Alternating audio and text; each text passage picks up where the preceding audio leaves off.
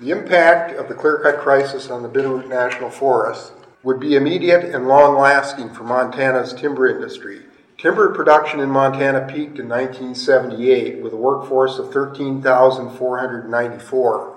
During peak production, the 9 largest sawmills in Montana produced 98% of the state's lumber. During the 4 decades since the end of World War II, Montana's largest mills were purchased by prominent out-of-state corporations like Champion International, Stimson Lumber, Weyerhaeuser, Louisiana Pacific, and Smurfit Stone, creating a series of challenges beyond their control. These included distance from markets, climate, wage competition, depletion of private forest lands, slumping housing markets, burgeoning environmental movement, and forest disease and fire. A more immediate challenge was the shrinking supply of logs from Montana's most productive national forests, a direct result of the Boley Report and the congressional response.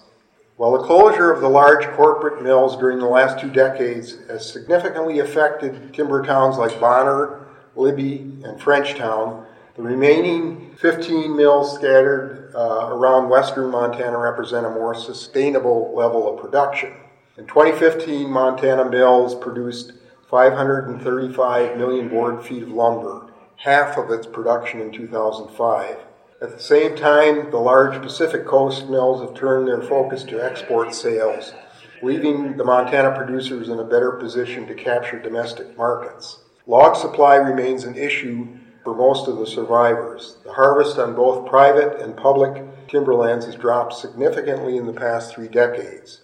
The cut on private lands slipped from 750 million board feet in 1995 to 200 million board feet in 2015, and on the Montana National Forests, it went from 600 million board feet in 1987 to 100 million board feet in 2015. The smaller family-owned mills have survived and in some cases prospered, due in part to a more sustainable level of production, innovation, and niche markets. A good example of this is F.H. Stoltz Lumber in Columbia Falls, Montana. F.H. Stoltz, a native of northern Minnesota, came to the Flathead Valley in 1898 from a project he completed for James J. Hill to build 10 towns along the Great Northern Railroad route through North Dakota. In 1906, Stoltz built a sawmill in Kyla, Montana, and bought state lumber on the current mill site in Columbia Falls in 1912. During the last century, the company, which is still owned by the Stoltz family, accumulated 38,000 acres of timberland, managed in a sustainable fashion according to retired Stoltz forester Ron Butenmeyer. In discussing forest management on Stoltz lands, Butenmeyer repeated the philosophy promoted by John R. Stoltz, son of F.H. Manage the forest like you own it, and cut the worst and leave the best. Butenmeyer, who graduated from the University of Montana Forestry School and started his career with Stoltz in 1964, followed the company game plan of selective harvest and the motto of take out the dead and dying and leave the best. That philosophy and the slower growing climate in Montana produces a lumber 3 times stronger than that grown in Washington and Oregon. At the same time, Butenmeyer repeated a now familiar refrain about the future for the lumber industry in Montana, concern about the availability of logs and the damage being done to forests by fire and insects. A much older generation, F.H. Stoltz Land and Lumber in Columbia Falls, also reports a decrease in employment due to new technology. Stoltz resource manager Paul McKenzie acknowledged that today 1 shift of mill workers produces the same amount produced by 2 shifts in the 1970s. An optical scanner and sorter ultimately replaced the green chain of 20 pulling milled lumber and sorting into bins. The scanner is one of 100 computers scattered throughout the century-old Columbia Falls mill. An aspect of the dilemma of a shrinking workforce, both in the forest and the mill, is the introduction of new labor-saving technologies. As of 1987, loggers in the woods doubled their production by employing new timber harvesting technology. Sherm Anderson of Deer Lodge began his working life as a gyppo logger in 1976 when he founded Sun Mountain Lumber. Faced with competition from cheap Canadian lumber, skyrocketing workmen's compensation, and competition from Idaho loggers for Montana timber, Anderson abandoned his chainsaw and turned towards the purchase of a Feller buncher, doubling his productivity in the woods in 1987. While his traditional logging crew could process 500 trees a day, a new technology doubled that amount with fewer workers. One person could now do the work of 10. This efficiency translated into profits that allowed Anderson and his family to purchase a small Louisiana Pacific mill in Deer Lodge in 2004, which he named Sun Mountain Lumber. Up until 2005, Anderson worked for the Louisiana Pacific Mill in Deer Lodge, which began in 1965.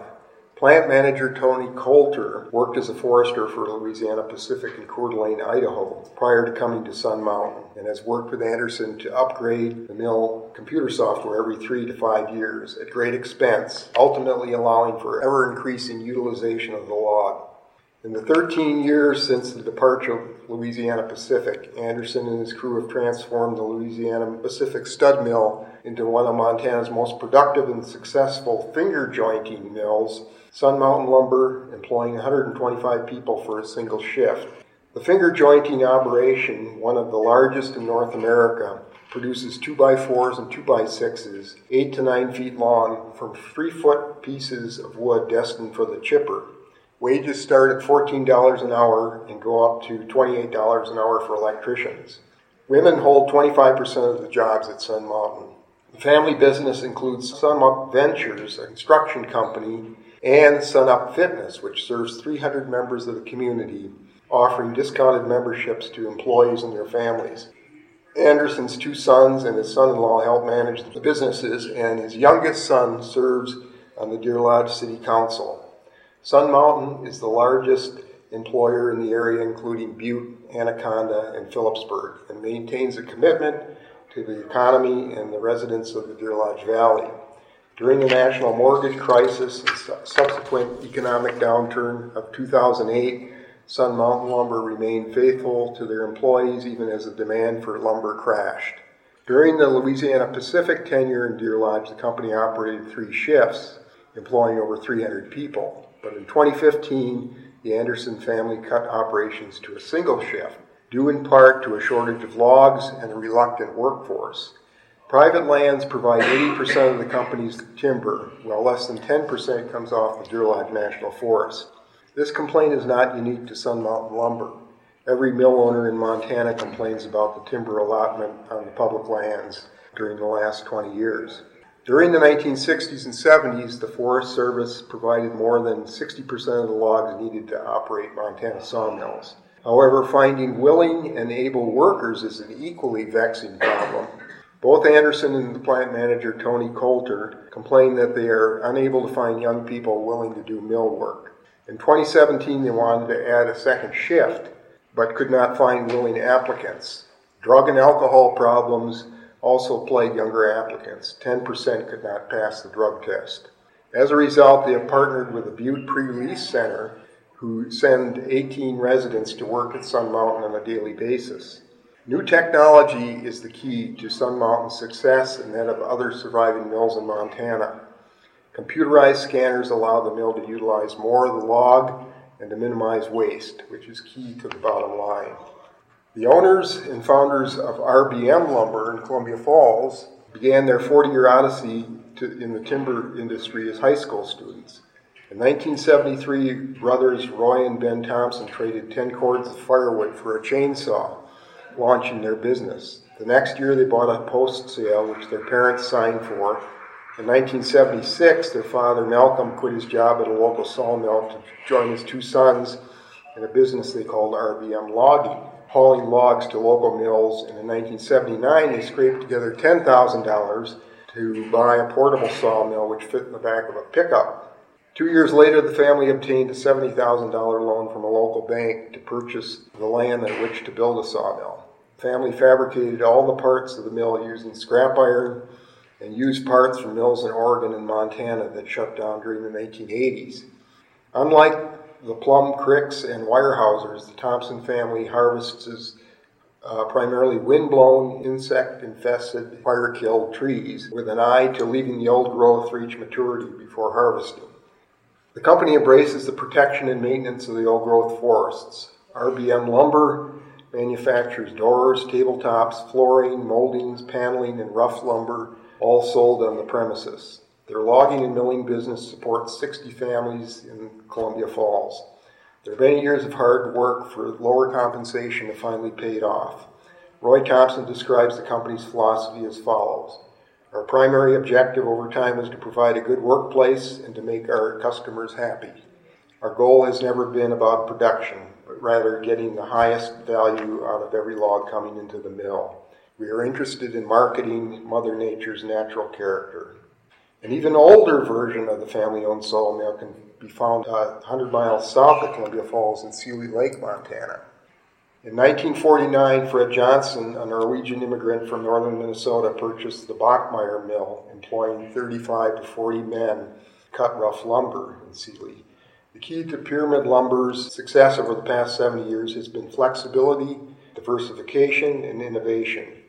Over the years, Pyramid has marketed 3,000 different products, and unlike the hundreds of different stud mills that have disappeared over time in Montana, Pyramid focuses 2/3 of their production on boards.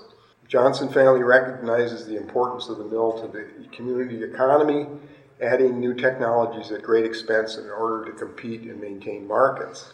Maintaining technological systems is expensive, but a necessity of doing business, according to Pyramid owner and manager Roger Johnson. He said, the shutdown in 2001 was prompted by the need to purchase new computers, which the company could not afford. Fortunately, a state block grant and a loan from Missoula County Economic Development Group permitted computer purchases, allowing Pyramid to continue to operate. Timber supply remains an issue, but Pyramid's membership in the Blackfoot Challenge since 2008, a collaboration of ranchers, loggers, hunters, and environmentalists, has garnered the mill timber sales within the National Forest. The group focuses on areas of agreement and to find a middle ground through negotiation. The model of the family-owned and operated mill stands in sharp contrast to the corporate giants like Champion International, Stimson, and Weyerhaeuser.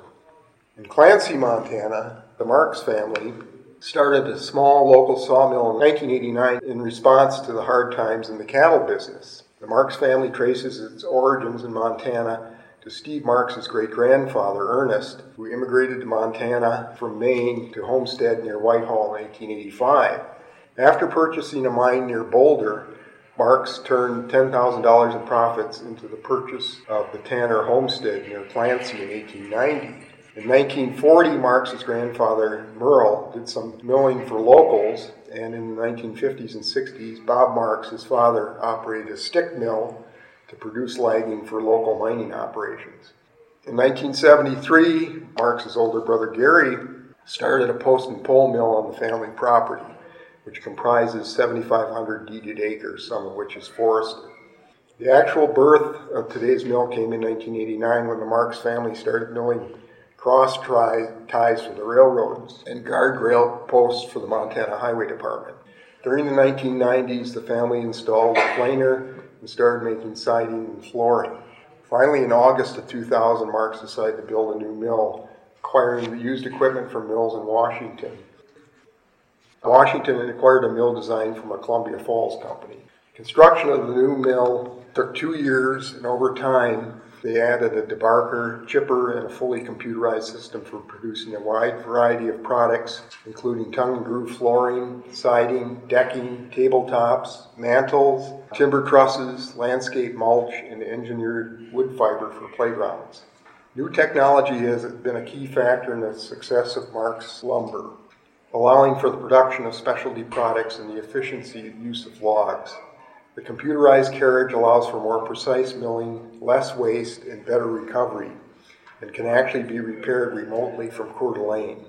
Marks cross-trains all employees to operate computers, allowing managers to rotate employees around the mill, and new technologies have meant only the loss of one job. Management considers each and every one of the 20 post and pole workers and the 22 mill workers key to the company's success. Marks Lumber continues to innovate. 2016, Marks received a $220,000 innovations grant from the Forest Service to study the feasibility of converting sawdust and wood scraps into biomass energy.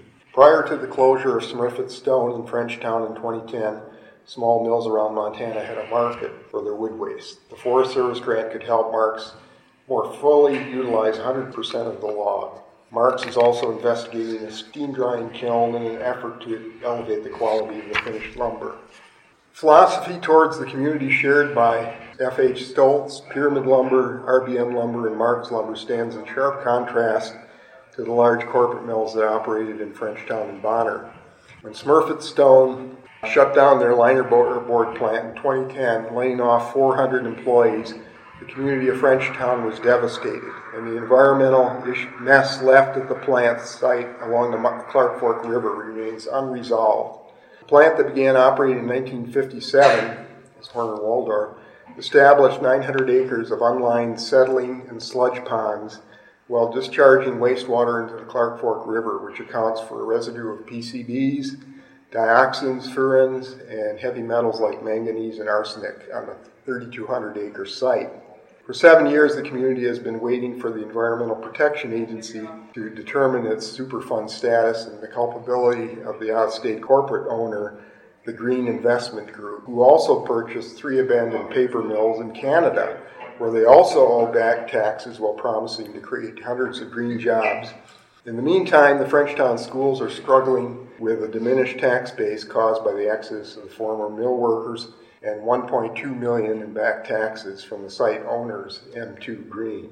They finally settled with the county in November of 2017 for 89% of the total. At the same time, the old 170-acre Stimson Mill site in Bonner has been effectively repurposed by locals Mike Bohm and Steve Nelson. After shuttering the mill, Stimson performed the required remediation, and since the purchase by Bohm and Nelson in 2011, 17 different companies now occupy the site, employing over 450 workers. During the last 40 years of Montana sawmills have quit sawing logs. Those that have persisted have much in common. They are all much more efficient and less wasteful than their predecessors. Computer technology and labor-saving technologies in the woods has led to a more complete utilization of the log and less waste. These smaller companies have identified niche markets and they continue to exploit these. Their survivors tend to be family-owned. The owners live and work in the town, and these local owners are committed to both their employees and the local community. These attributes stand in sharp contrast to the corporate enterprises that have abandoned Montana, where the bottom line is the only criteria for success. Thank you.